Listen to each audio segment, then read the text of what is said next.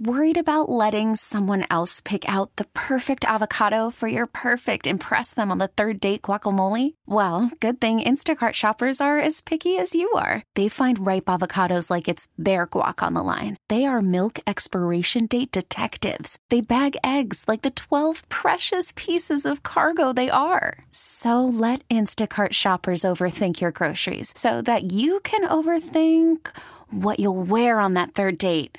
Download the Instacart app to get free delivery on your first 3 orders while supplies last. Minimum $10 per order. Additional terms apply. I'm Sandra, and I'm just the professional your small business was looking for. But you didn't hire me because you didn't use LinkedIn Jobs. LinkedIn has professionals you can't find anywhere else, including those who aren't actively looking for a new job, but might be open to the perfect role, like me.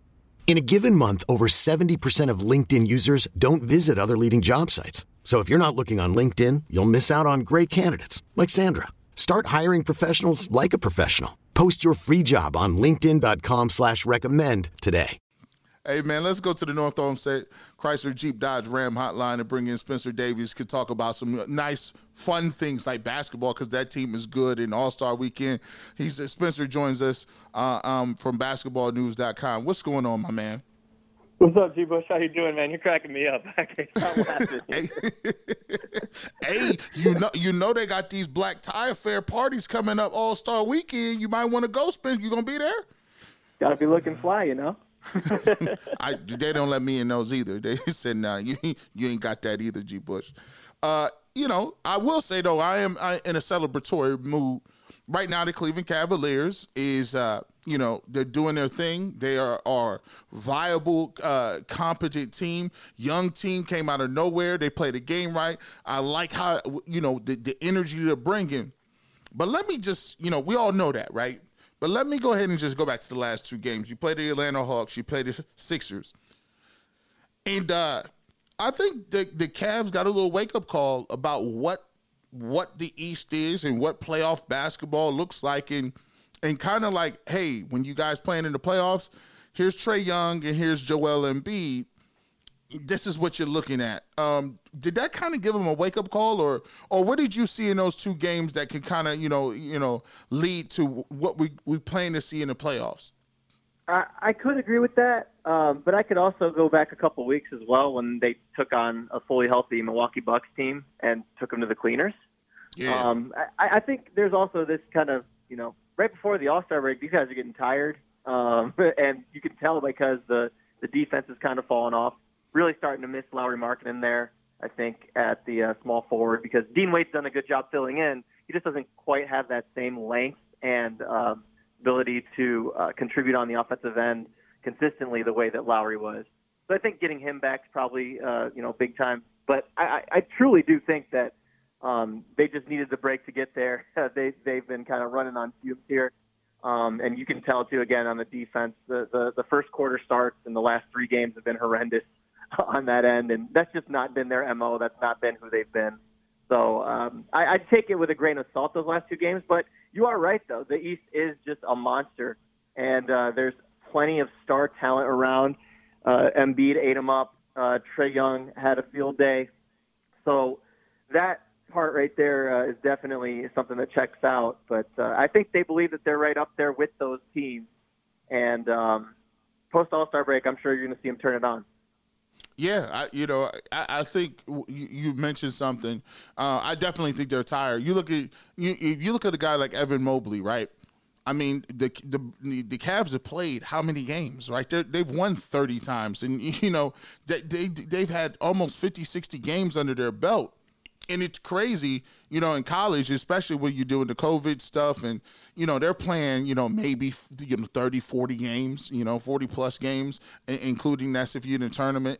So I could definitely see some of the younger guys that are breaking down a little tired. And plus, to be honest with you, there has to be some excitement level amongst those guys to be like, wow, we're in contention.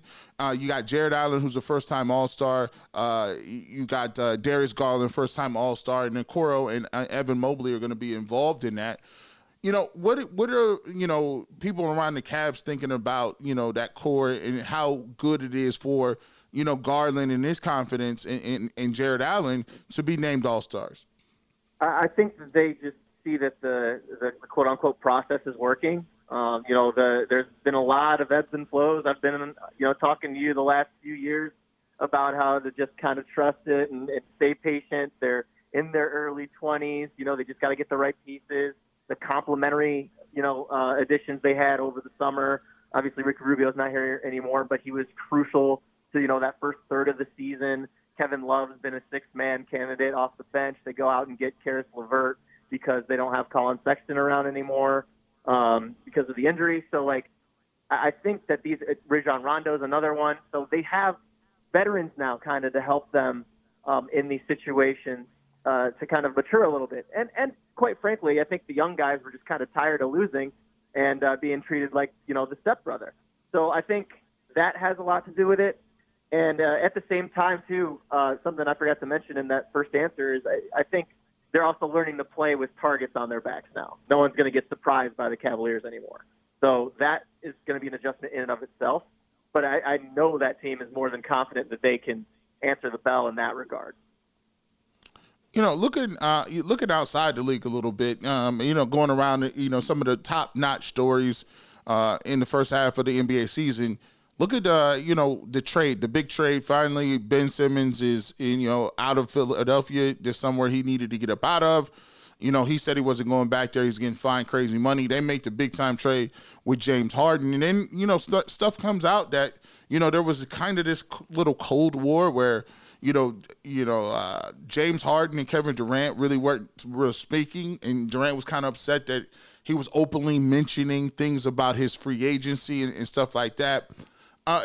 Who do you think got the better out of that trade? And do you think either one of those teams possibly have the chance of winning the championship this year? I think Brooklyn's right there. They got to figure out the Kyrie Irving situation and whatnot with the mandate, and being able to play at home games is still not on the table yet. There's, Adam Silver came out and said that, the New York City mayor, Eric Adams, might have a change of heart at some point. But I think just looking long term, I think the Nets, crush this deal. They go out and get an all-NBA defender, somebody who is a lot more fast than James Harden, somebody who can play out in transition. I'm just imagining myself seeing Ben Simmons kicking out to Kevin Durant, just attacking with a head of steam, or Kyrie Irving in the half court using Ben Simmons as somebody who can find him off the ball. I could even see the Nets thinking that they could use, KD and Ben as their front court in some lineups if they want to go small. I think that that's a really good fit. We'll see how it looks, when he's ready to get back on the floor. But I feel like that was also kind of addition by subtraction for them to, send Harden to a place where clearly Harden wanted to be. And as far as the Philly fit, I'm not exactly convinced of it. I don't like that the Sixers gave up their best three-point shooter in Seth Curry. They gave up their best backup big in Andre Drummond. And those are needs that the Nets had, too. The Nets needed to get somebody to be able to space the floor and attack off the dribble, and Curry can do that. They got somebody that can be a reliable big to crash the board and, can pass the ball a little. So I think that the Nets came out winners of that as of now, and probably the long term as well.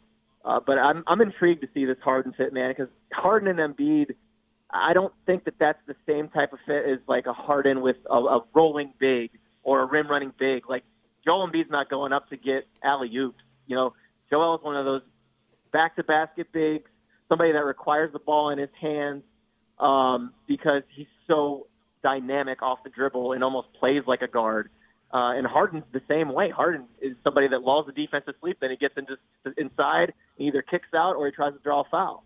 Or, of course, he does a step-back three with 2 seconds into the shot clock. But it's interesting, the move itself, but you got to credit Daryl Morey because he stuck to his guns and he ended up getting the guy he wanted. Talking to Spencer Davies of basketballnews.com. Make sure you go check out, his work over there. Let's move to the West Coast. We've heard the Lakers, and I've been watching this just hilarious, right? I've been watching them play, and then Anthony Davis gets hurt, yesterday. And I could just see their season just wiping away. However, There was a spot. There was a spotting. There was the man with the cape on again. LeBron James looked like LeBron James yesterday. And the question is, if Anthony Davis is out for a sustained period of time, and that team right now is under 500, can LeBron at this age put the cape on enough times to get that team with a Russell Westbrook, who they should have probably tried to get rid of? Does he have enough to get the Lakers to the playoffs by himself? I believe so. He's just playing at an incredible individual level at the moment. He's been a fantastic jump shooter. He is getting to the rim like he usually does. Even though he only got to the rim once yesterday against Golden State, he got there about 5 times. The situation with that, I think, is you got to just try and find the right combinations. I think they're getting a lot out of the young guys, like Austin Reeves, for example, who hit the big shot last night against Utah. I think Stanley Johnson's given them, a little bit of life as well. Malik Monk has been a real revelation. He's probably going to get paid this summer. It's interesting to see how LeBron is having to adapt to all this because the Russell Westbrook fit just has not been one.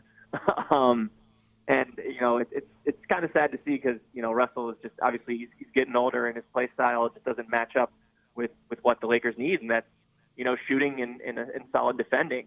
They're really going to have to lean on LeBron because there's inconsistencies around there. I mean, their second consistent player just went down with an ankle injury. You just mentioned it, AD. They're going to need more out of Talen Horton-Tucker. He's been too inconsistent this year.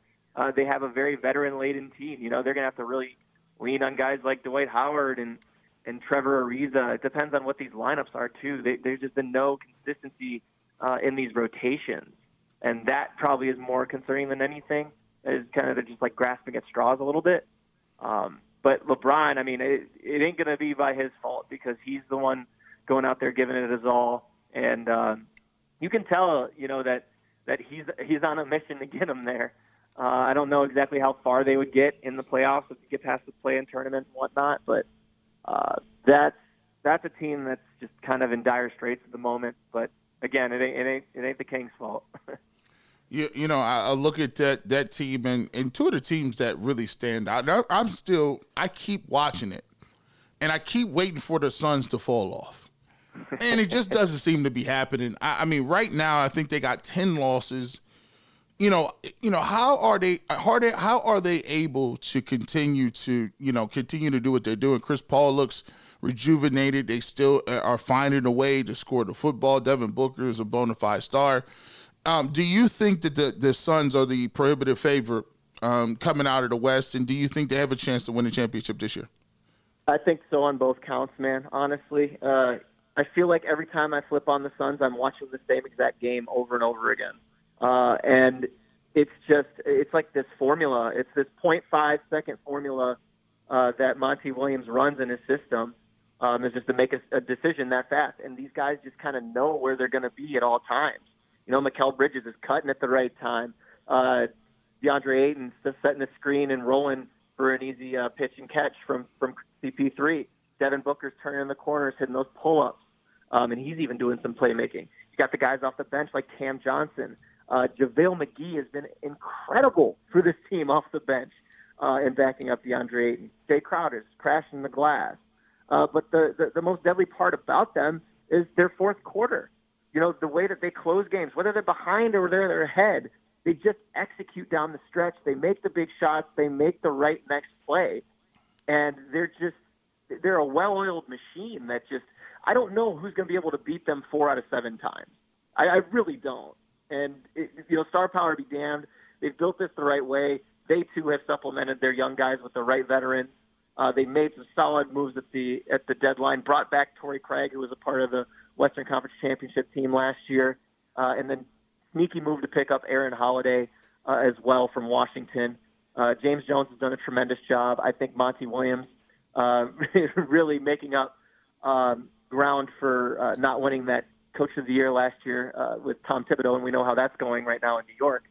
So, I think Monty's on a mission, and I think that team's on a mission. They got a taste, and they just want the whole meal. About 30 seconds here. Do you is Milwaukee just hiding on people? Are they the team that's coming out of the East? Because I mean, they're kind of laying in the weeds, championships caliber team. We know what Giannis brings to the table.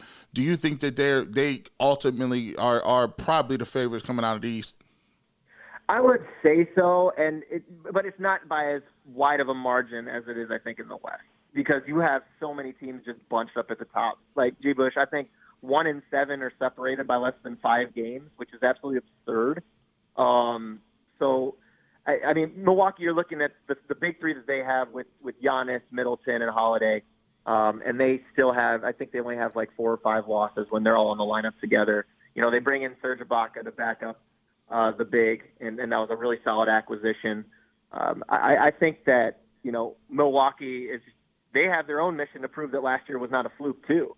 So, yeah, I think that they do ultimately come out of the East, but I could easily see any of these teams that are, you know, at the top challenging them, because it's just been that unpredictable of a year and that competitive a year, and I've really enjoyed watching. Spencer Davies, thank you so much for spending a little time with me, chilling on a weeknight. I appreciate you, and tell everybody where they can find you at, where they can follow you on Twitter and see some of your work. Sure, yeah. I'm on Twitter and Instagram at Spen Davies. Work is at basketballnews.com. We've got film breakdowns, player interviews, features from everybody, our writers, and even, you know, former players like Atan Thomas and James Posey. So you guys will definitely love that. We have our own podcast network as well. And I have my podcast, Keep It at 94. That's on Apple, Spotify, and wherever you listen to podcasts. So leave us a like, rate, and comment for us. Appreciate you, man. As always, definitely enjoy yourself. Stay safe and take care of your family. I appreciate you, dog. Appreciate it, G-Bush. All right, man. Spencer Davies on the North Olmsted Chrysler Jeep Dodge Ram hotline. We get it. Attention spans just aren't what they used to be. Heads in social media and eyes on Netflix. But what do people do with their ears? Well, for one, they're listening to audio. Americans spend 4.4 hours with audio every day. Oh, and you want the proof? Well, you just sat through this ad that's now approaching 30 seconds. What could you say to a potential customer in 30 seconds? Let Odyssey put together a media plan tailor-made for your unique marketing needs. Advertise with Odyssey. Visit ads.odyssey.com.